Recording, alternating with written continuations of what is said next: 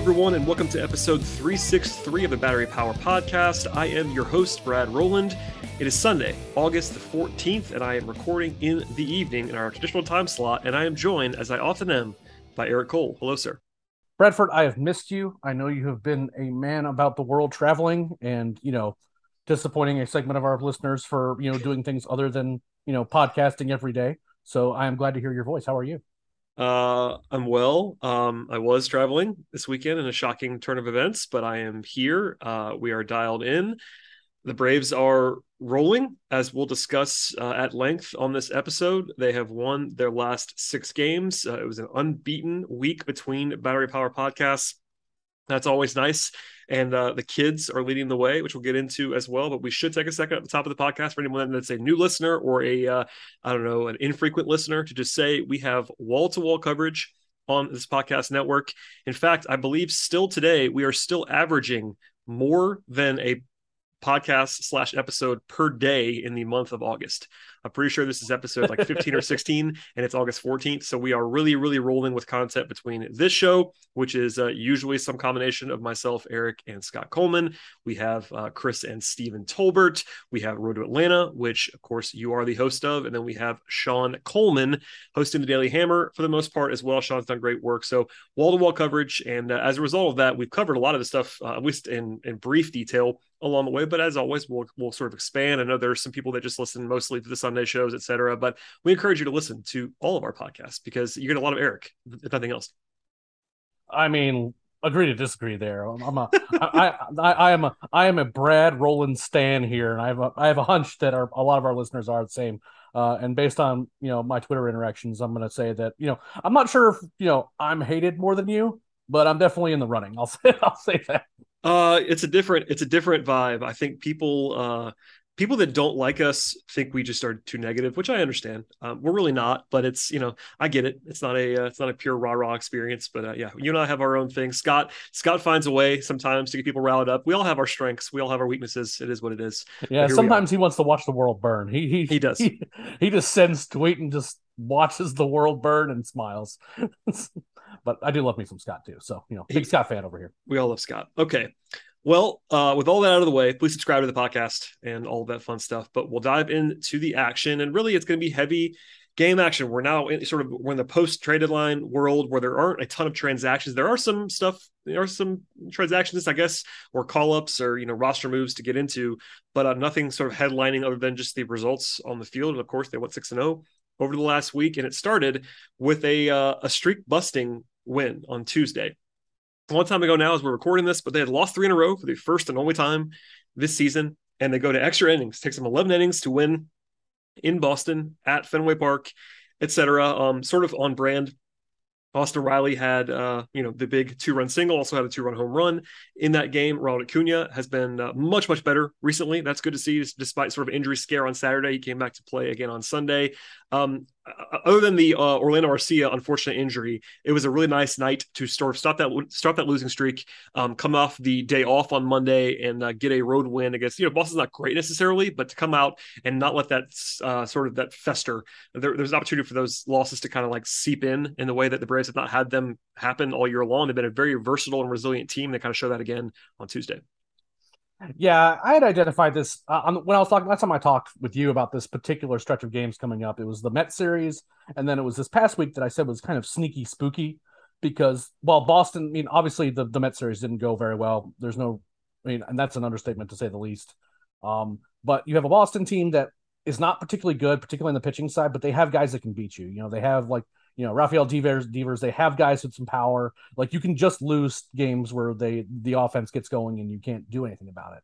And so that Boston series in itself was just a little bit scary just for me, not because I think it's a particularly bad team, but it's a team that you could have seen things get away from you and it almost did. Charlie Morton did not look good on Tuesday. No, he did not. And that's something to kind of keep an eye on down the stretch here is because, he's already been he's been up and down this season, I think is the best way to say it. He certainly had his moments where he's been good, but there's also been times, especially early on in the season, where he hasn't looked good.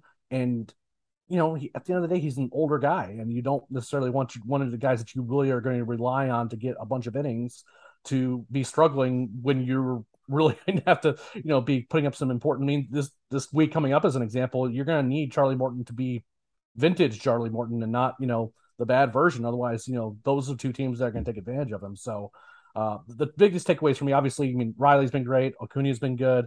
All the young guys are, doing work in all parts of the lineup, doing whatever they need to do to win.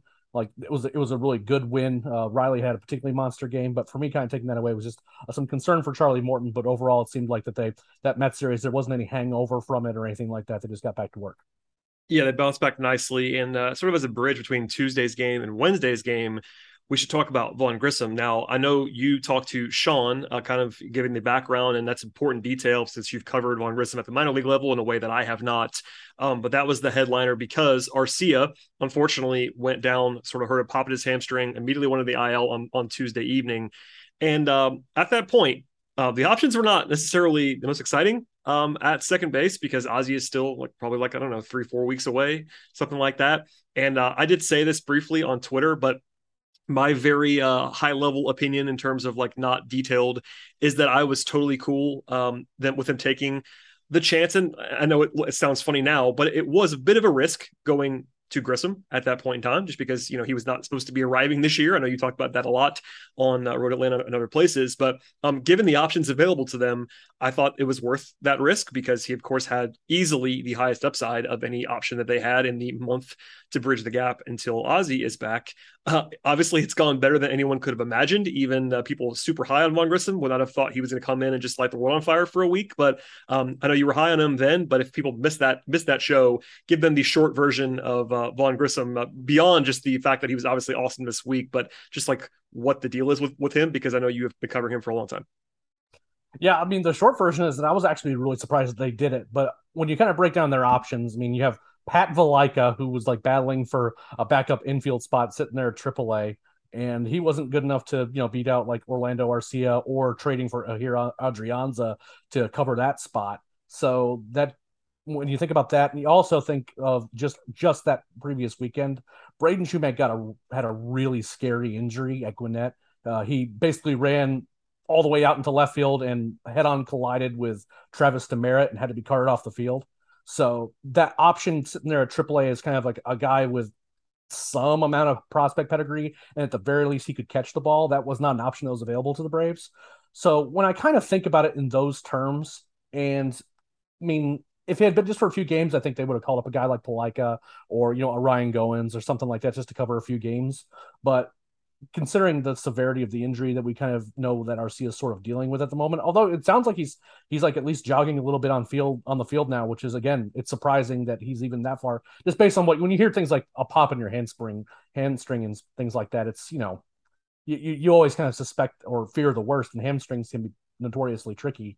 But if they think that they're going to have to cover a significant amount of games, and they thought that, Vaughn Grissom was going to give them the most amount of upside, even though I'm frankly shocked given he doesn't even have that many plate appearances at AA, let alone, so I was surprised that they did it. But the TLDR version of Vaughn Grissom, as I saw him coming out of the minor leagues, a guy that can just flat out hit the power, which is kind of a weird thing to say now based on what he's been doing with 2 home runs in his first week. The power doesn't always play in games, but he puts the ball in play a ton. He doesn't strike out a lot. He had some issues probably over the last month and a half to 2 months of not walking a whole ton. Not dissimilar from Michael Harris in that regard. He's put the ball in play a whole lot, but doesn't strike out like Michael does at times. Just, again, a guy that can hit. I don't think he's a shortstop personally. I think that second base is actually a great fit for him. I think he has the hands for the position. I don't think he's a crazy athletic guy, so he's not going to be particularly rangy at shortstop. And I don't think on those longer throws, I think he has the arm strength to make the throws. I do not think he has the throwing accuracy for those throws to be particularly good. So I think that second base is a good spot for him. I could see him as a left fielder down the line. I could see him as a potential DH option if the Braves make the smart decision and get rid of Marcell Ozuna. There's a lot of things that could go on here long term for the rest of the season. Because look, if Vaughn Grissom is hitting a bunch in the major leagues, and then Ozzie comes back, I mean, he's not going to take Ozzie's job. Let's just be clear about that. That's not going to. There's no Wally Pipp situation that's going to happen here. Ozzie's going to be playing second base, but you have a guy who's hitting. Are you really just going to send him down and get that bat out of your lineup when you have guys who literally can't make contact with the baseball except once every 10 games? I suspect they're going to try to at least find a way to keep him around and keep him productive. And now it's, but at the same time, it's a little tricky because, he doesn't have experience a lot. But he's been mainly a shortstop in the minor leagues. So how much moving around can you realistically do with him while also, not hampering him in any way? I mean, you're asking a really young rookie to be, oh yeah, by the way, while you're hitting like the way you are, if you could please just learn a brand new position as well, that'd be great. So I don't have a great answer to that, but right now he's a guy that we've liked a lot. I have been very vocal about my love of him, even though I've had some skepticism of him as defensively as a shortstop. The guy can hit, and overall, it's just it's been a lot of fun seeing him up. I certainly didn't think he was going to go wild like he did, but certainly it certainly wasn't something for a possibility that was I was foreclosing on, because again, I've seen what he can do, and the guy just knows how to put the bat on the barrel and get the job done. Yeah, it's pretty crazy. Part of our task is to be like at least kind of realistic, and it requires us to kind of maybe point out like there is some risk here. I know it sounds funny, like it's not a guarantee that he rakes for the next month. I know he's looked awesome this week, and I think it's possible. Like he's a very talented hitter, like you just laid out. But as you sort of referenced before, he had 98 plate appearances in Double A. That was the highest he had gotten, and it was less than 100 plate appearances. So it's working. Obviously, Wednesday he announces himself with emphasis. We'll say 2 for 4. Had the monster home run over the giant wall in Boston. He became the third player ever to have 2 hits, 2 runs, 2 RBIs, a home run, stolen base in their debut. He was also the youngest player in history, or at least since the modern era began, to have a home run and a stolen base in their debut. It's a wild thing, and he's basically hit all week. Obviously, I think still small sample size, but I think he's 7 of 18, 3 extra base hits, 2 walks, has a stolen base, of course, as well. So long term, we got lots of questions, and we're going to hold some of these, I think most of these, for later on. People asking like what the long term plan is, how it impacts Dansby, etc. We're going to hold off on tackling that for now. But listen, if he rakes, then those questions become good questions. You cannot have too many good players, as we say all the time. Look at the Dodgers as an example. They've often had quote unquote too many guys to start every game for them. It's not a bad problem to have. If Vaughn Grissom being good kind of makes your infield crowded, that's okay. Sign me up for that. So we'll see. Yeah, I couldn't agree more. I mean, again, this is a team that has real. I mean, I know what the division race looks like at the moment just because the Mets just refuse to lose. But, at the end of the day, they have real World Series aspirations. And to make that happen, you want to have as many good players as options available to you. And at the moment, at the very least, Vaughn Grissom's inserting himself in that conversation in a big way, which is frankly not something I was expecting to say at this point of the season. Period. I think this is more of a 2023. I mean, no one was realistically no. It's not like there were a lot of people that had Vaughn Grissom as, if not the best prospect in the system this year, somewhere in the top 2 or 3. And even with that said, we just laid it out. But like this man had less than 100 plate appearances at Double A. He never went to Triple A. Not that you have to do that. Like plenty of guys have jumped from Double A, but no one could have expected. And you kind of have to see what had to happen to get him on the field. It had the long-term Ozzie injury and an injury to Orlando Arcia. I think if Arcia is healthy, they never go to Grissom this year. I think they would have just kept riding it out with Arcia. I don't think it happens either. Yeah. So, I mean, and I the process is totally fine with me because of how long it was. Like what you said before, I agree with as well. If it had been a week that they had to navigate with, Pat Vleck or whoever, they would have done that, I think. It was a prospect of, in the middle of a playoff race, and still a division race, having to go a month or maybe even longer than that with just a 0 at second base was something that they were not comfortable with. And I like that aggressive approach because listen, you're trying to win now. We all know that. They've sort of not necessarily mortgage the future, but they've certainly invested in now versus the future. And that's okay. They won the World Series last year, et cetera.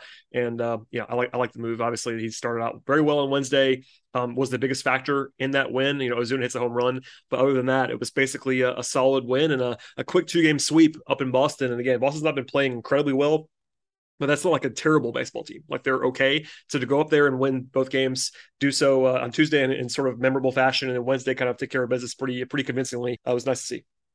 Yeah, absolutely. And there's glimmers of hope elsewhere. And for example, in that Wednesday game, I'm pretty sure it was the Wednesday game where Ozuna hits a 3-run homer, and that's always nice to kind of the guy that's been probably struggling the most and has certainly been the most high profile guy to at least do something. But overall, the pitching staff performed pretty well. Going into a day off where you can kind of get a pair of wins under your belt after have a bad taste of your mouth coming out of that New York series. It felt good to, and I'm certain it felt good for that clubhouse to get a couple wins, get a day off, and then go into against a Miami team that frankly isn't very good. Again, that's another part of the schedule that was spooky in the sense that I don't think the Marlins are a good baseball team. And I don't think they've been playing well. And the guys that you're like particularly scared of, guys like a Chaz Chisholm and stuff like that, they're not around. And the pitching staff, but the pitching staff can beat you. This is a team that can play well. Just get a start from a guy that goes 8 innings and you can't touch him, which almost happened today.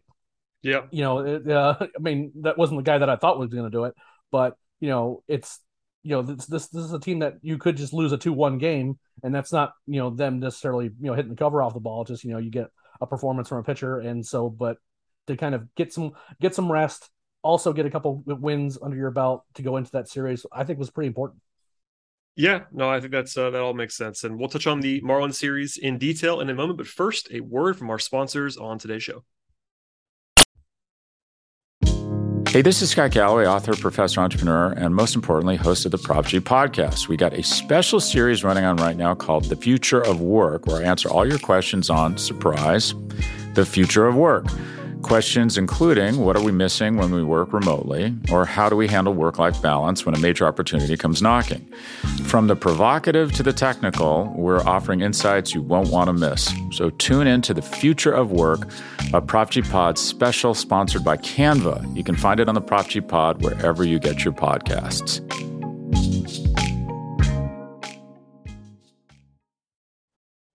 Eric, let us tackle the 4-game series that occurred over only 3 days with the Marlins after a weird Monday and Thursday off this week. It's kind of weird scheduling, but alas, here we are.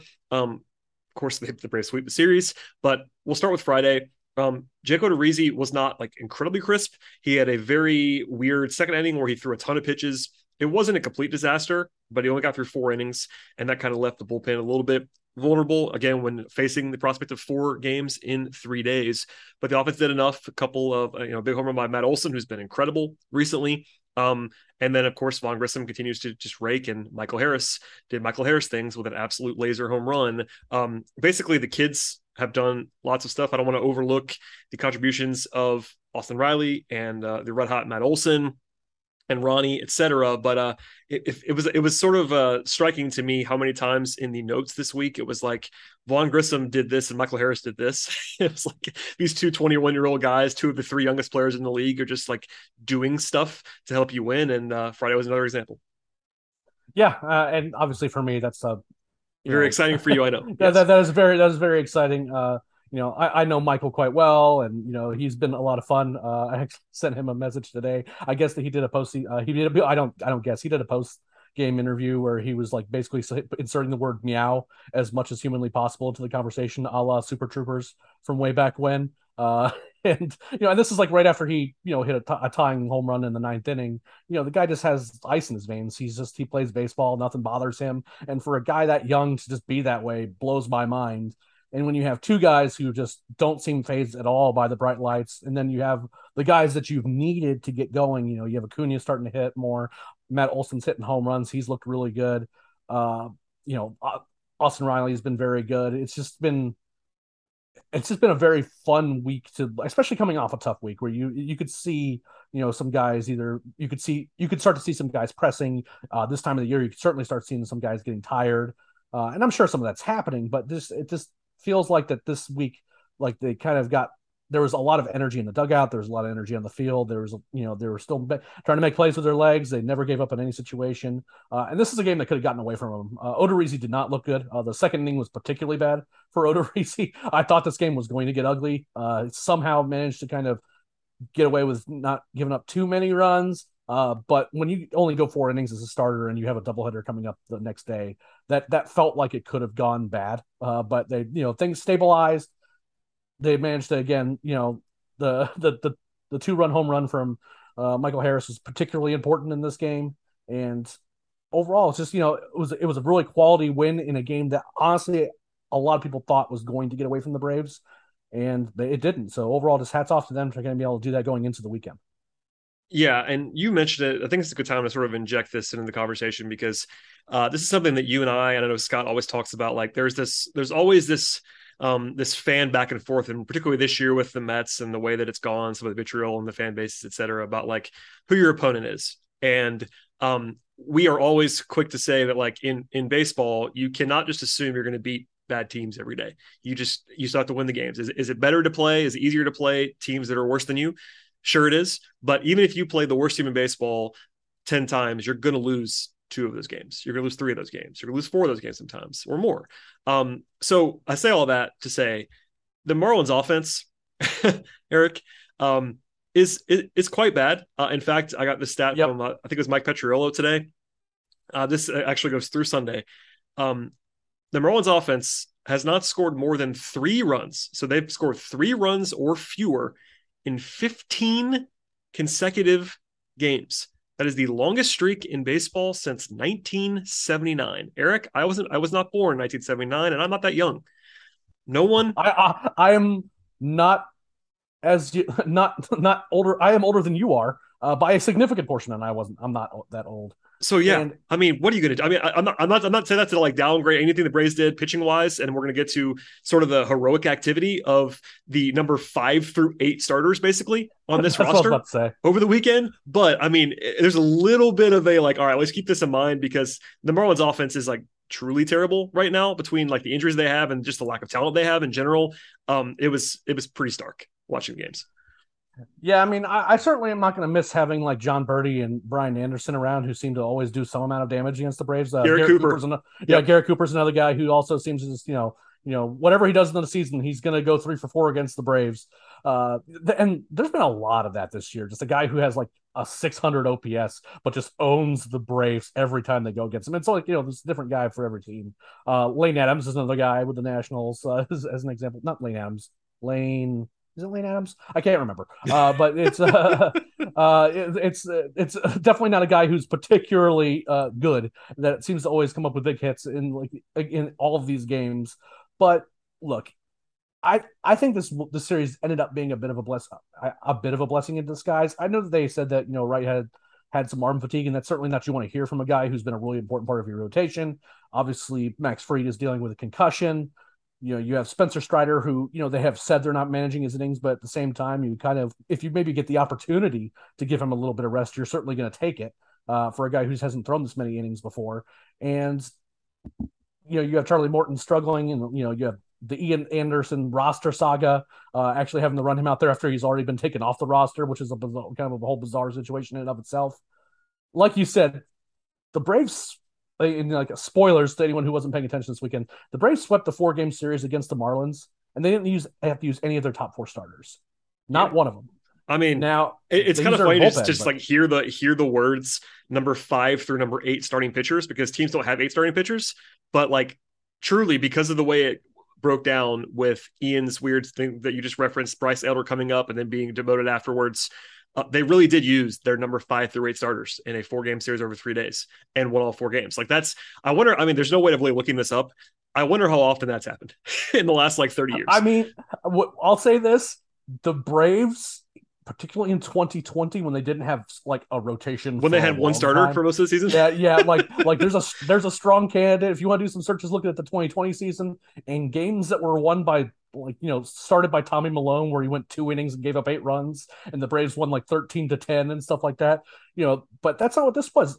Odorizzi was probably, I won't go that far because that's kind of taking the Ian criticism a little bit far. But the way Ian struggled, you would have maybe had a little bit more faith that Odorizzi was at least going to be not the guy who had threw the least innings of all these starters. But that's not what happened. I mean, easily the worst start of the 4 was Odorizzi, and you would have certainly, if you just if even you want to take Ian out of it, you could say, what were the odds of these 4 guys are going to start? What are the odds that Odorizzi has the worst start of the 4? It would not have been a very likely outcome. Oh yeah, no, I mean, like I know that Chris was like not particularly excited to see Kyle Muller on the mound, and there's reason for that because the last time that he took the mound in a major league game, he was not good. But these guys that came up in tough spots, and this wasn't a planned thing. They just had guys they had to give some breaks, and for different reasons, they had to get some arms up there. And Kyle Muller, who's pitching with a broken hand, and Bryce Elder, who's shuffled back and forth, just just to fill innings as needed. I mean, these guys came up big, and again, it wasn't against a good team. But if you're going to build in some rest for your guys and actually have to do some of this rotation craziness the Braves had to, they did it against a team whose offense isn't good, and these guys came up and pitched really well, particularly Elder on Sunday. So overall, it was this whole series was in a lot of ways fascinating, and it ends up working pretty well out for the Braves because now they get some guys some rest and they can line up whoever they want to line up against the team that they absolutely have to start making some actual damage against in the Mets. Yeah, I mean, it all worked out perfectly. It's just not that the Braves were super unlikely to go 6-0 this. I mean, it's unlikely to go 6-0 on any week, basically, in baseball against MLB competition. But when you throw in who started, it was very unlikely to happen. If you had told me these were the guys who were starting, I would have been thrilled with 4-2. 6-0 is almost a miracle. Yeah, that's well said. I mean, the numbers were not in your favor, even against what we just described as a very, very bad Marlins offense. You still would have not been picking the Braves to sweep the series. Alas, that happened. We got into it a little bit a second ago, but the doubleheader on Saturday, they kind of changed the plan. The arm fatigue of Kyle Wright is we'll see on that. That's kind of all they're saying. I don't know how you feel about this, Eric. Like there was a little bit of a velocity drop. People kind of noticed during that last start that he pitched. And then sort of, a couple of days later, like, okay, by the way, he has arm fatigue and he's day to day. So the combination of Wright and Fried are both kind of day to day with, Fried's a concussion, but, kind of interesting, more mysterious maladies. We don't really have projections on when they're going to be back. They had this open slot in the rotation for Thursday this week. We can't know for sure on the outside, but do you have some concern about Kyle Wright? Because I think anytime you hear arm fatigue, that's not the greatest thing in the world to hear for a guy that you need. Like they pretty clearly need him to be good for another, I don't know. I mean, if you're the Braves, you're hoping for 2.5 more months. So, it's not something you can mess with too much. I mean, it can just be so many other things. How much of it's soreness, how much of it's just genuine fatigue?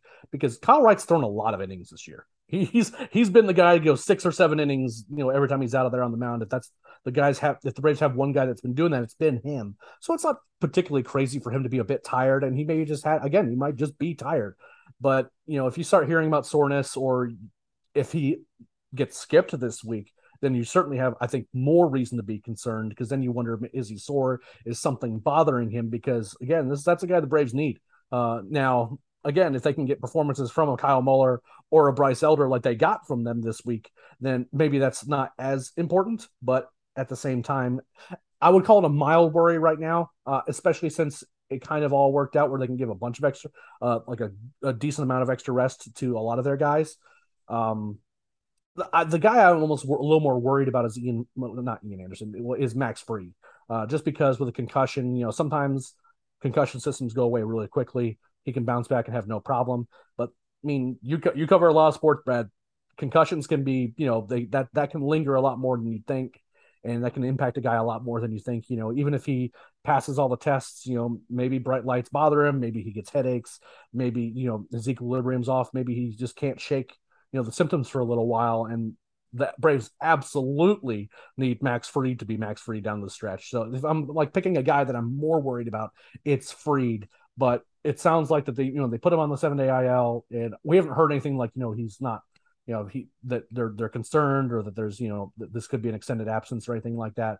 But it's it's certainly a little bit spooky on the pitching side right now. But the guy I'm a little bit more worried about is Max Fried as opposed to Kyle Wright. Yeah, I get that too. I mean, obviously, the arm injury, long term, is probably more concerning, but concussions are so difficult to analyze. Like you said, they can linger for a long time. They can not linger for a long time. We don't really know. And Fried, for as good as Wright has been, Fried is better and more important to what they're doing. So certainly, that's a concern. And hopefully. Yeah, and we don't know if there's actually an injury with Wright or not. I mean, it might just be a tired arm and they skip him once and he's fine. We'll see. I mean, we'll see who pitches on Thursday. That's one good indicator. We'll get to that in a second, but they have a TBD listed for Thursday, and it could be either one of them. It could be Wright, could be Fried, could be neither one. We'll see. We should mention just in passing, obviously we talked about Mueller, but he had not pitched in a long time before. He had one kind of tune up in Gwinnett, pitched very well, like 5 strikeouts in 5 innings. It wasn't like he was completely dominant, but he was totally fine. And I got to say, just because more because you're here, but just because we have to My man. it. How about Chadwick Tromp with 3 hits on Babe Ruth? Babe Ruth and Chadwick Tromp has been so funny down in the minors. He'll disappear for like 2 weeks, and then for a week, like the first month of the season, you couldn't get that guy out. And people were like, when are they going to call up Chadwick Tromp? And I'm like, the Braves have plenty of catchers right now. Let's settle down a little bit. He's also 27. He's not like he's this like super young guy either. He's not really a prospect. He's a 27-year-old. He is the perfect quad A catcher, a guy that can hit a bit. And all these young arms that they brought up, he's thrown with them for the past couple of years. And he comes up and has a 3-hit game, and like including on a single where like it should have been a double, but his quad was cramping up so bad. Can we talk a little bit about the fact that man caught a 9-inning game where probably half of it, I can't remember exactly what inning it happened, but like they were worried that people were like, are they gonna have to take him out of the game because he's hurt?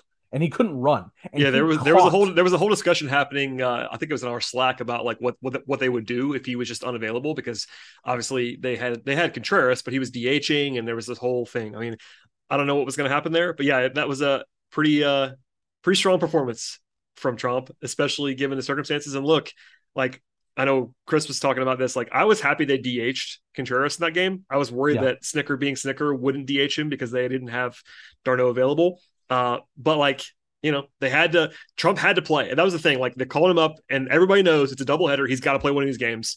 And like you said, he gets hurt during the game, but he finished it and he did his job very well. I can't imagine like setting up behind the plate for any appreciable amount of time was like your quad bothering you. Ugh. You know what I mean? And it was funny like that he hit a rope down the line, and it was he only made it to first base, and the dugout. After the game they interviewed him. He said the dugout was egging him on to try to make him run to second, and he was yelling at them to bring a wheelchair if they wanted him to do that. I mean, like that is a guy who was banged up and still catching and performed well behind the plate. It's not like he looked like he was behind the plate. He was doing fine. I mean, if I had a quad injury and I was having to squat down regardless of what my stance is, I would have been done after maybe three hitters. So hats off to Chadwick Tromp for quite the game. And he's definitely the right kind of guy to have down there at Gwinnett, just in case something goes wrong, because as it turns out, this guy can play a little bit. Yeah, just for insurance. And while we're here, just sort of on the topic, Snit said that d'Arnaud is feeling good, and they think he'll be able to play on Monday. So that's, as you're listening to this, maybe he's already in the lineup on Monday, but that would be a nice thing. Obviously, it would kind of mean that Trump goes back down, but they could use d'Arnaud being back and having that guy available, because look, they were. It's going to look silly-ish in retrospect if d'Arnaud can't play this week, because they didn't IL him, so they were operating kind of a man short in the last few days, and I think that was hopefully because they thought he was going to play on Monday, and I think he's going to play on Monday, so we'll see. As for the rest of Saturday, the second game was basically just a very simple game. The Braves hit 3 home runs. It was Ronald Acuna with a 442-foot blast on the first pitch of the baseball game in the evening, and then it was Matt Olson and Vaughn Grissom both homering as well. Obviously, Ronnie got removed later in the game, and they said immediately it was precautionary. Even today on Sunday, Snitker said that Ronnie came to the ballpark wanting to play on Sunday, and they wouldn't let him. He was feeling good, wanted to play, and obviously he ended up appearing in the game as a pinch hitter, etc. So he seems to be fine. Obviously there was a whole discussion, as there almost always is for whatever reason, about Ronald Acuna not playing, but Snit came out immediately. It was like Ronnie wanted to play today, so they're just being cautious with him. I'm not sure why people can't understand this. Like, this is a guy who is the franchise player who had a ACL injury a year ago. Like, they're obviously going to take every precaution. I was frankly surprised, Eric. I don't know about you. I was surprised he played both games in the field on Saturday, and I wonder if they had d'Arnaud. I think he would have DH one of those games. That's my guess. I think because they didn't have d'Arnaud, maybe they wanted to have Contreras do that, but I don't know. It was a little bit weird. I do agree. I mean, look, Ronnie was certainly feeling the effects of that doubleheader. I think pretty obviously. He was sore. Had to make a play in the corner too, where he threw a seed to second base. It was 100 miles an hour. You don't see a whole lot of throws from the corner getting a guy who was running full out the whole time, who is fast. to make that throw. But having to kind of put on the brakes and then make that throw, I'm sure didn't feel awesome. When he had another hit in the game, he kind of was up. His move to second, he was obviously not feeling great. But in that game, right before he came out, he scored from second on a single. So I'm not particularly worried about Ronnie in that regard. The one thing that was noteworthy, and he said as much, is that his knee has been sore for about a week. And so as a result, I was thrilled that he got a day off on Sunday. The Braves are going to be playing things safe with him, and they should. And you want your guy who is coming off an injury to be communicating how he is feeling and to not be lying about it. Agreed. You do not want your franchise guy with his knee swollen and bothering him saying I'm fine and forcing himself into the lineup, because that's how things can get a lot worse. That's how re-injuries can happen. You do not want that to be the case with your guy. Ronnie's doing exactly what he's supposed to do. No one can convince me that Ronald Acuna Jr. doesn't want to play baseball, because every time he's out there, he's running around with his hair's on fire. He's doing everything he can to win. He's one of the more energetic presence in the entire club. I mean, Snit literally said it today. Snit said it kind of unprompted, Ronnie came in and was feeling good, wanted to play today, and they told me and they told him no, which is, by the way, what they should do. You shouldn't just play him because he wants to play. There's a back and forth there. To your point, he should tell you when he's sore, and the Braves should tell him off day today. Whatever their training staff decides is an off day for him, should be an off day for him. That's part of the management process. Look, in a year, if he's not been hurt and it's all back to normal, maybe we can reevaluate things. But we're still 13 months away from him tearing his ACL. This is very much ordinary behavior from all sides. This is just what happens. It's fine. And there was even footage in the dugout. Ronnie comes in after scoring the run, high fives and all around. The training staff, Brian Snitker, and I think one of the players, maybe another coach, sits down. I think Eddie Perez was there for translation stuff. The trainer asks him, hey, you look like you came up lame there towards the end. What was bothering you? All Ronnie did was kind of point to the area kind of above his knee and kind of on one side. He said it was just feeling a little sore. And as soon as Snitker heard that, he started waving his hands like, you're done. We're taking you out. And you want to know something? Ronnie did the right thing. Snitker immediately did the right thing. Yep. And that's the end of it. There's just a segment of this fan base and the media contingent as well that is just waiting for any reason to shit on Ronald Acuna Jr. And I don't think Ronnie's had a particularly great season this year, but he's still been a really productive player on the field. He's certainly the most dynamic player on the field. Anything can happen when he's taking the field. You want him to be healthy. You want him to be playing in October. You do not want him to make a stupid decision, or for the team to make a stupid decision that results in him getting a long-term injury again, because this team is better with him on it. End of discussion. Yep. No, we're all on the same page, 100%. So that was obviously beyond just the win on Saturday night. That was sort of the headliner, but he looked to be fine. And they come in today on Sunday as we record this, and they win again, 3-1. I will eat crow on Bryce Elder. I've been pretty low, or at least pretty modest on Bryce Elder as a major league pitcher right now. He was quite good today, 7 innings, 10 strikeouts. Even with the adjustment for a bad Marlins offense, you can't fake that all the way through. Is it easier against the Marlins? Probably, but 7 innings, I would have certainly bet most of my net worth on the under 9.5 strikeouts for Bryce Elder. I would have lost. That's probably a safe bet. Yeah, sure. And I would have lost. So he pitched very, very well. He was optioned after the game. By the way, that was always going to happen. So people were not kind of just reacting to that. I was that was always happening. But spot duty. He got called up sort of in the middle of Saturday, knowing that if they didn't have to use him Saturday night, he would pitch again on Sunday. And listen, we talked about it earlier, but just to put a finer point on it, getting what they got out of, in particular, Mueller, Ian, and Bryce Elder in the last 3 games of that series. Ian wasn't fantastic, but he pitched well. Well enough, yeah. Yeah, well enough. And we kind of asked the question last week, what happens if Ian throws a 6 innings of perfect baseball? Do they still send him back to Gwinnett? We got the answer. He was still optioned back. He wasn't quite that good, obviously. And I thought it was at least on brand for all parties involved that they let him face third time through the order again, and he allowed the home run in the 6th. Just right on brand, as always. Yeah. he just cannot function after that. But no, listen, no, I'm not going to crap on Ian Anderson. He was good in that start. Elder was good. Man, to get those 3 starts from those 3 guys, I know we're probably overstating it, but it was very, very valuable. And they won all 3 games. So shout out to those guys. Yeah, I mean, particularly Elder, who has been good in AAA lately, but has not been great. To get 10 strikeouts from him is, that looks more like kind of he was putting up some real strikeout numbers last year. This year hasn't been as big of a strikeout guy. Just the slider hasn't had the same bite. He hasn't kind of gotten the same swings and misses on his fastball. And again, he's not a big spin guy, so that's something to kind of keep an eye on with him long term as to his viability, as to whether or not he'll have the spin rate to kind of be consistently successful. But I mean, the Braves thought enough of him to make him an overslot pick in a 5-round draft, and he made it to the major leagues very, very quickly. Certainly, some more things to work on in terms of what he's if he's going to be a major league pitcher. But this guy has some real talent, but again, he's the thing about him in the AAA. It's been a little concerning is the issues with the long ball. Now you don't have to worry about that too much with the Marlins because it's basically Jesus Aguilar who's like really concerning. And he's the one that bombed off Ian, by the way, was Aguilar. So yeah. Yep. So he's the guy that could get you. But at the same time, if you're gonna throw Bryce Elder, you could do worse than doing it against the Marlins. But he pitched well. He was locating his pitches. The 3 walks in 7 innings, that's not a terrible number. It's not great. Yeah.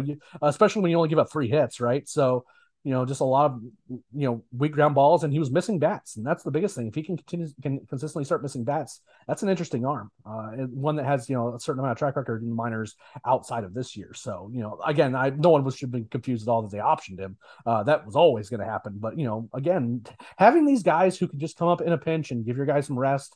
If a guy gets dinged up or even hurt long term, when you have guys like Kyle Muller and Bryce Elder just sitting there, and now Ian Anderson. You have those guys just sitting at AAA, waiting for an opportunity to come back up. I mean, you can do a lot worse than where the Braves are in terms of their pitching depth. Yeah, I mean, in some order, Elder and Muller are their 7 and 8 starters, and they did their job in terms of this week. And just to put the some stats behind the Elder strikeout point, in the 5 previous outings in the majors this year for Bryce Elder, he had 14 strikeouts and 21 in the 3rd innings. And which is about less than 6 per 9. That's not good. And then today, of course, he strikes out 10 in 7 innings. So that's always nice to see. Quickly, and I promise that we're not going to belabor this point. You referenced it earlier with Ozuna. Chris and Steven talked about Marcell for quite a bit of time earlier this week. But I pulled the numbers before today's game for Marcell Ozuna, because I feel like we get more questions about this for podcast purposes and Twitter purposes and everything else than anything else right now, is like what to do with Ozuna. But he had a 465 OPS, not slugging, not OPS in 25 games before today. Now he did have 2 hits. They were both singles. In today's game, that probably helped that obviously a little bit. But I say that because he hit 8th today. And that was the first time in his Braves tenure he had been that low in the lineup. I think Grant McCauley, our friend from Battery Power TV and other places, 92.9, et cetera, pulled the numbers too. Like he hadn't batted 8th anywhere since like 2017. He had started a game hitting 8th since like 2014. Like Marcell Ozuna does not hit 8th. And that happened today. I think maybe it was just a part of the thing with Ryan not playing, et cetera. But like, it seems like they at least know he's scuffling finally. But kind of on brand as well. He had a brutal, even though he had 2 strikeouts today. Sorry, he had 2 hits today. He had a very, very bad strikeout in the 8th inning, in which he took 3 pitches. I guess they were kind of on the corners, but struck out looking on all 3 strikes with 2 on in the 8th inning in a game where they were still losing 1-0. And I just like, you got to swing the bat more. So like, you can't go up there and I don't know. The whole thing is just, we've covered it at length, but he has been very bad. The one time that guy doesn't swing in a pitch, right, in an important spot, and he stares at a pitch that's very clearly on the outer. Well, that might be honestly a this is obviously very simplistic, and I don't want to overstate it either, but that might be a sign that he's really, really scuffling. Is that like he's usually over aggressive, and usually when a guy is over aggressive like that, and you see him strike out like that in a big spot looking, it's kind of like this guy's just lost in the sauce. And he just doesn't have it right now. And that's obviously what we've seen for a long time. And again, he had 2 hits today, so maybe that's a little bit, but his last plate appearance was that strikeout. So I don't know. I don't want to today's just like throw that away for the most part, but the month before that was really bad. Well, yeah, he's been bad. I don't want him in the lineup. At the very least, they moved him down. He's not batting 5th every day, which again, I'm happy about. But like the DH situation, which is handled differently by almost every other MLB team right now, whereas there's not a lot of full-time DHs necessarily. They kind of rotate people in and out there. Eric, I have breaking news. I have to get to you. Okay, go ahead. Are you on Twitter right now? No, I'm not. Okay, this is just break it to me. I want you to feed this to me. This is just for you. We're recording this about 8:50 p.m. Eastern time for people to know this, but it was just either reported or announced. I can't really tell, but DOB has it. Mike Soroka is beginning his rehab assignment on Tuesday with Rome. Yes, I'm going to Rome. I'll see you guys there. Tuesday. When is Tuesday? Tuesday, Rome. Right. So that's Mike's gonna set up my I'm going to send my request for my press credential. All right, cool. Yep. Obviously, people that listen to the podcast for a long time will know this, but people that don't, maybe if you're a new listener, Eric is the world's largest Mike Soroka fan outside of his family, so he's very excited about this, and that's obviously a good development. So I feel strong. I mean, like I might not be dad, but I feel strongly that I'm in. I am quite happy now. All right, cool. All right, talk about whatever you want to. I'm going to send a message. Yep, no, that happened just now, so I had to get it out to Eric. I knew it would be good live radio for everybody listening to the podcast. But anyway, we talked about Ozuna a lot, and it is what it is. But we'll touch on that more if we have to. People, I know we all see your questions. I promise you, we kind of all have the same response. I'll be interested to see if he keeps playing like this, what it kind of takes for him to just not play anymore. And I think we've not reached that point yet. Obviously he played today, even though he's been lower in the lineup, etc. But alas, as for the game today, it was kind of a maddening performance on offense for the first 8 innings. They had some missed opportunities. We mentioned the Ozuna strikeout. There was a hilariously bad send by Ron Washington to get Rosario thrown out at home in second inning. That was very, very funny. There was video of it from Justin Toscano from the home plate angle where you can see Ron waving him home. It was not close at all. And then also later in the game, Austin Riley just annihilated a line drive with 2 outs that was just right at someone. They got caught. That would have been a run scoring play. But in the 9th, they break it open. First of all, Michael Harris, as we talked about before, with the kids being more than all right, we'll say, blast the first pitch of the 9th inning to tie the game at 1. And then from there, it was 3 walks, a single, and a wild pitch, basically, for the other 2 runs of the 9th inning to win the game 3-1. I don't know. There's lots of stuff we can get to here. Before I throw out our colleague Steven has me sort of ask you a question that I'm going to ask you about the way the 9th inning went. But did you observe anything else that you wanted to get to from Sunday in terms of the actual process? Because they were losing for the majority of the game. And then, of course, right on time in the 9th, Michael Harris does Michael Harris stuff, and they win. I mean, obviously Michael Harris is really good. So that, like, you know, obviously he just keeps coming up in late game situations too. Had a big home run earlier in the week. Has had big hits all week. I will say that the Dansby Swanson Toot Bland, you can add that to the list of things that went wrong. Yeah, I know. I forgot something. There was a lot going on. That was not good in that situation. You know, bases loaded with 1 out is a significantly different situation than first and second with 2 out, which is exactly what ended up happening. That is true. So I did want to mention that you know, like, I'm not sure what Dansby was thinking there, but that wasn't great. This definitely felt like a game that could have gotten away from the Braves from just kind of some of the mental errors on, you know, several angles and just some bad luck. I mean, like Austin Riley, that ball was annihilated and it just went right into a glove. You know, that should have given the Braves the lead right there. It just didn't happen.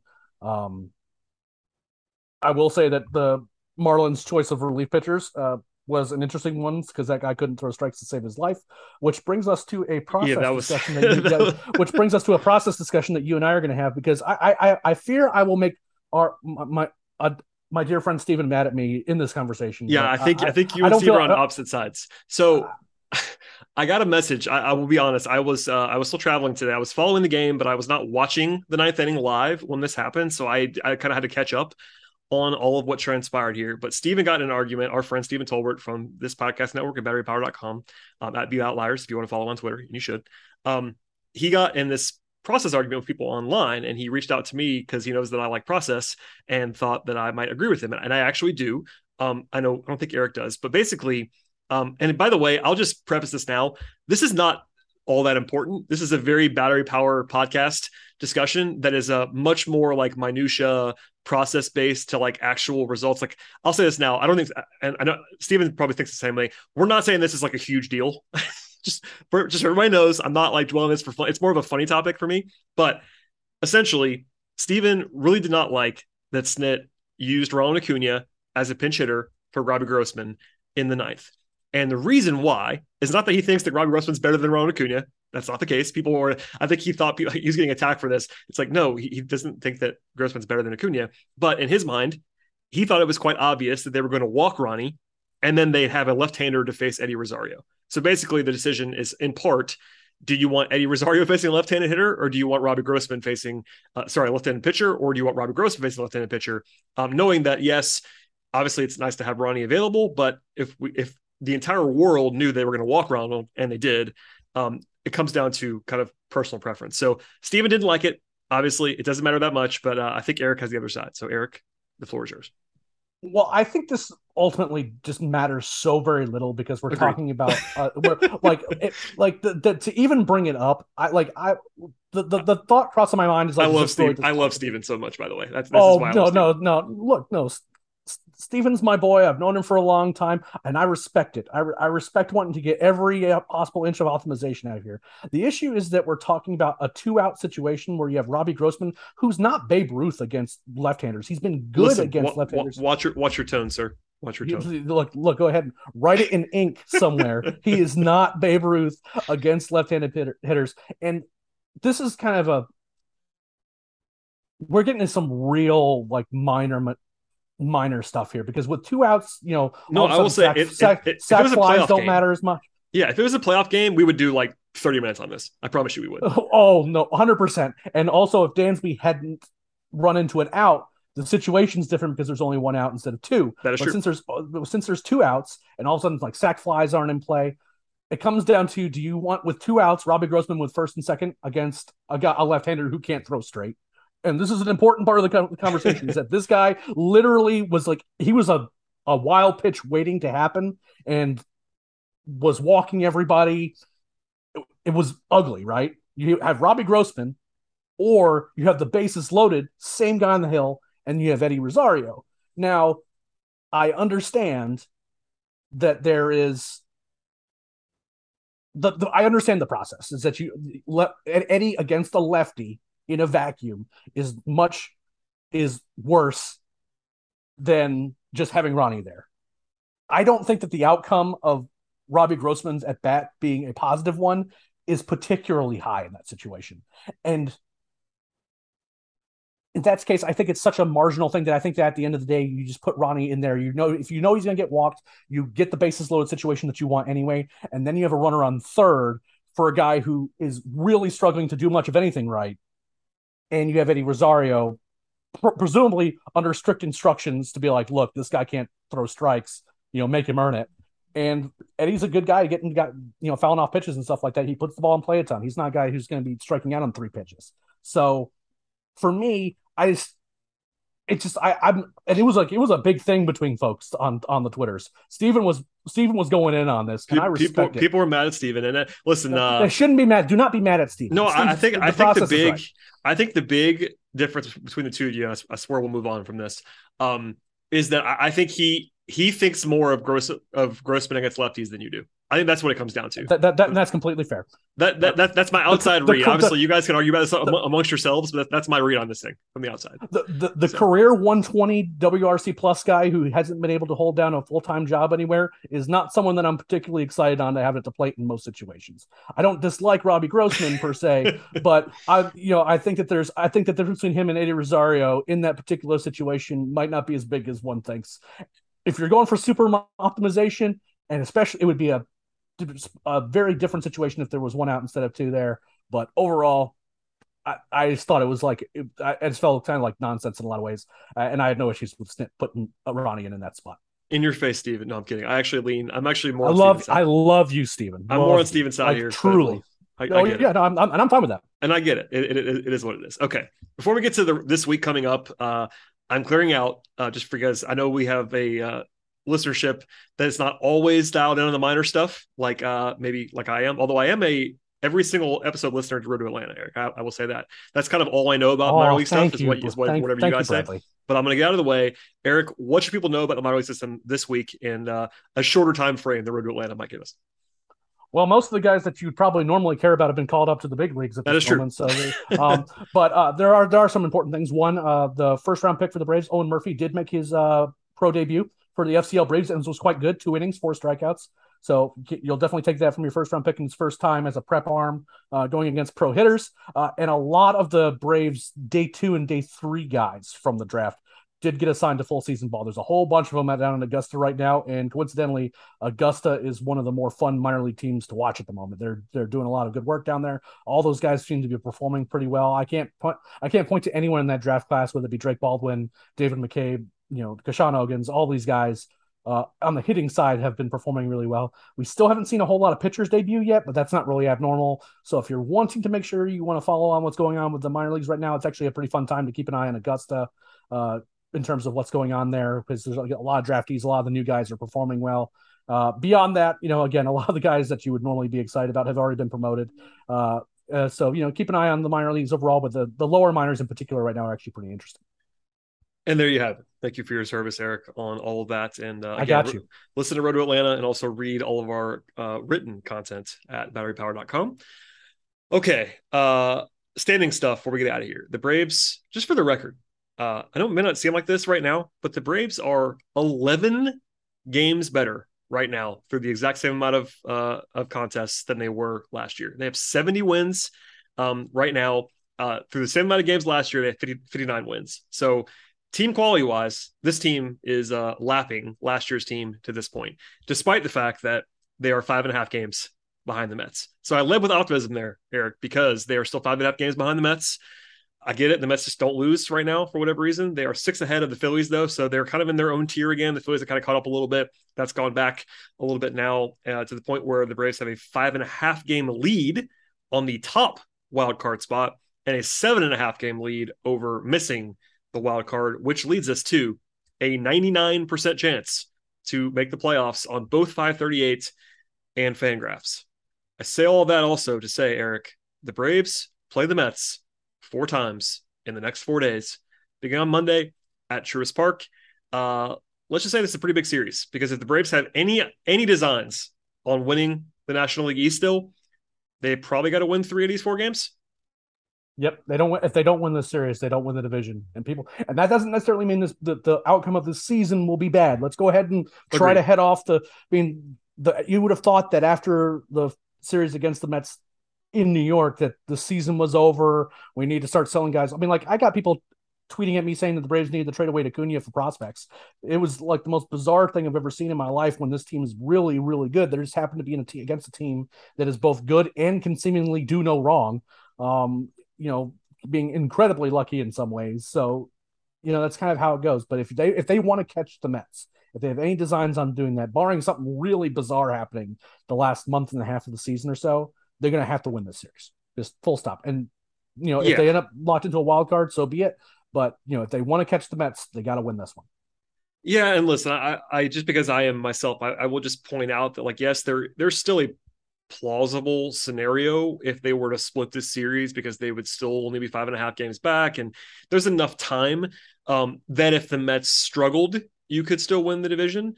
I think, though, if the Mets play pretty well the rest of the way, you need to win this series. There's always a chance that the Mets could be the Mets and they just fall apart. But I think that it's obviously a huge series. That is a hope, sure. Yeah. And there's a history there. Yeah, it's a huge series. I mean, they do play the Mets one more time in the second to last series of the season, and to sort of begin October. But this is the one time where you have the chance to control your own fate a little bit and actually beat the Mets at their own game. You have all these games at home. And at the same time, I don't want to overstate it because of what you just said. Both the quality of the season does not necessarily shift only on this. I know division titles are the standard here, and that's what it should be. But they can be the number one wildcard team and be just fine. And also, it's interesting because we talked about this a lot a minute ago, but they navigated this Miami series without any of their top starters, and that allows the top starters to potentially pitch in this series. So right now, the Braves have announced as the probable starters for the series Strider on Monday, then Charlie Morton on Tuesday, Odorizzi on Wednesday, and then the aforementioned TBD on Thursday, which could be either Fried or Wright. We will see. or someone else entirely. Or someone else entirely. Agreed. Unfortunately, the Mets have their best four guys lined up for this series. It is Carrasco, it is Taijuan Walker, who the Braves did just torch a week and a half ago. But then it's Scherzer on Wednesday and DeGrom on Thursday. So on paper, even in Atlanta, the Braves are not going to be favored in many of these games. I think anytime you see Scherzer or DeGrom, the betting line is going to favor the Mets. You can understand why that would be, even in Atlanta. But regardless, there are no gimmies in this slate against the Mets' top four guys. We will see how this all goes. The one definite mismatch on paper is the Odorizzi versus Scherzer start on Wednesday. That does not look great for the Braves. But listen, I'm fully comfortable with Strider against Carrasco and Morton against Walker. Those are totally fine matchups. DeGrom is an alien, but maybe the Braves can just throw Max Fried out there and sort of neutralize that a little bit. So we'll see how this goes. I think having the games at home is important, but these are very important games. I mean, it would be disingenuous for us to sugarcoat that in any way. These are very, very important games, and they got to win them. Yeah, absolutely. And pitching matchups are certainly concerning. Especially the way DeGrom has looked coming back from injury. You kind of hoped he would have been a little bit rusty, but as we found out the last time the Braves went against him, that was very not the case. He was basically unhittable. So it's going to be tough. Realistically, you just kind of want to get a split in these four games, just because of the quality of the pitching that they're going to be running out there, and their offense, is playing above their heads too. So many ground balls and broken bat singles fall for this team. It's already it feels a little bit more like Team of Destiny type stuff right now. And certainly doesn't feel like what the Mets normally do, which is, completely implode and have half their rotation be injured by the end of the year. And that's not what's happened, at least so far. So overall, the Braves are going to have to be on top of their game. Very fortunately, they're playing at home. I can't imagine what Truist is going to be like for this series, even though it's, in the week series. Yeah, I wish it was a weekend, but it will still be, even with school back in, it's going to be rough. I'll say not with the way the team's been playing. I think there's too much. There's with as much as at stake against a real rival. I think Truist is going to be bumping. So I think it's going to be a really fun series. You want to split. You really want to win the series, but anything less than a split is going to be pretty disappointing. Especially, you don't want to do it twice in the 9 games that you played against the Mets in August. If you only win like 2 of them, that's pretty bad news. And you can point to where your season went wrong right there when you gave 7 games back to a team. So, and it doesn't get any easier with the next series because, as it turns out, that team's pretty good. I remember them quite well. Yeah. We'll move on from the Mets series to the Astros series. But I think in part because of the way things went in New York and going 1-4 in that series, if they were to lose the series this week, we should just acknowledge it's probably over. If they get swept, for instance, and they're suddenly down 9.5, it's probably over at that point for the division. If they were to go 1-3 and you're down 7.5 games, it's not maybe as over as it would have been at 9.5, but we'll see. But yeah, after that, no rest, no off day in between. Here come the Astros, who, of course, we saw in the World Series not too long ago. But the Astros currently, as I speak, have the best record in the American League. They are very, very good again.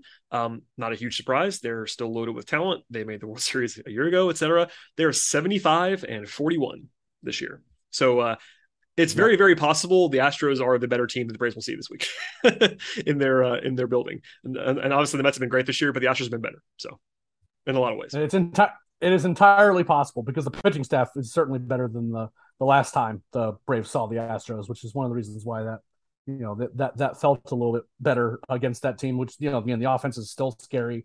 Slightly different, they don't have Carlos Correa anymore, but Yoran Alvarez has been insane this year.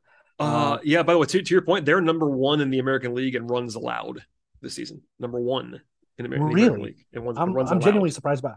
I thought it was a little bit better than that. I thought they were better this year. Okay, well then never mind. No, I'm saying they're number 1 in runs allowed. Like they're awesome this year. Oh, okay. I thought you were saying worse. No, they're number 1. Like they're number 1 in the league. They're number 2 in the majors behind the Dodgers. Who the Dodgers are? We talk about the Dodgers for a second. The Dodgers are 79-34.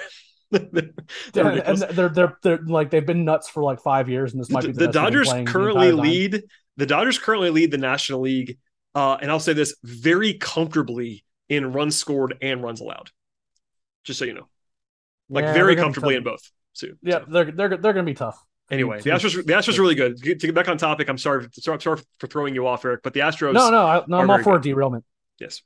Yeah, no, Astros are really, really good. And, the Braves coming off a 4-game set against the Mets, we'll kind of see how they're we'll know. I'll feel a better feel for that series once we know kind of what the pitching situation is. When you have TBD after Odorizzi, it's who's back, who's actually able to pitch, and I mean, you figure we'll probably see Strider and Morton again over the weekend. Probably, you would imagine, because they're going Monday and Tuesday. You figure like by Sat. I guess there's a scenario. No, I mean, even if they have both Wright and Fried back this week, I think you would still see Strider on Saturday and Morton on Sunday. Probably. Yeah. So I figure unless they really stretch things out where like they played like Muller and then go back to Muller. Yeah, I don't know. I doubt it. I mean, I doubt. I'm with you on this, but yeah, there's some chances for some weirdness. And if you want to talk about frightening, the idea of putting Bryce Elder against the Astros is not something that, I mean, again, I say this as someone who likes Bryce Elder. Go ahead and just not sign me up for that little play. Well, and honestly, this is not something that we normally would talk about a ton, but it might come into play. Do you know who the Braves play after the Astros? Go on. The Pittsburgh Pirates. Oh, yeah, they're real bad. So if they wanted to be a little bit strategic, they might want to line the guys up that they think are good against the Astros. Oh, yeah, maybe, that's prime Bryce Elder. Maybe get an Elder or Muller or Ian or some combination of those guys against the Pirates. I don't know. I'm not saying they're definitely going to do that, but I thought, part of the calculus this week for instance, having Elder go today instead of Strider was that you could sort of line up the series better against the Mets. That seemed undeniable to me. Like I'm sure they would not admit that on the record, but it seemed pretty convenient to me that they were going to run Elder against the Marlins and set up Strider, Morton, or Odorizzi against the Mets. That might happen again with the Astros versus the Pirates. So we'll see. Interesting. Yeah. It's something worth thinking about. Just a thought. But no, I mean, we talked about it. The Braves are very comfortable when it comes to the playoff pursuit. And as we saw a year ago, as we've seen a number of times in the last several years, division winner versus wild card, once you get to the playoffs, the difference is not significant. You can't hang the same banner, which matters. I know Braves fans like to win the division. I think we all do.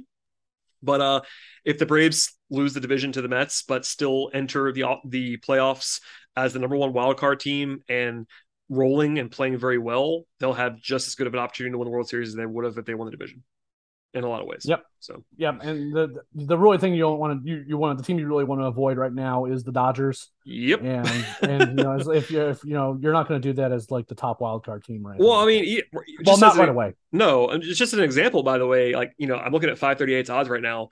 The Braves have the 5th best World Series winning odds in the entire Major League Baseball right now, despite being second in the division by 5.5 games. They only trail the Dodgers, Yankees, Mets, and Astros in World Series odds.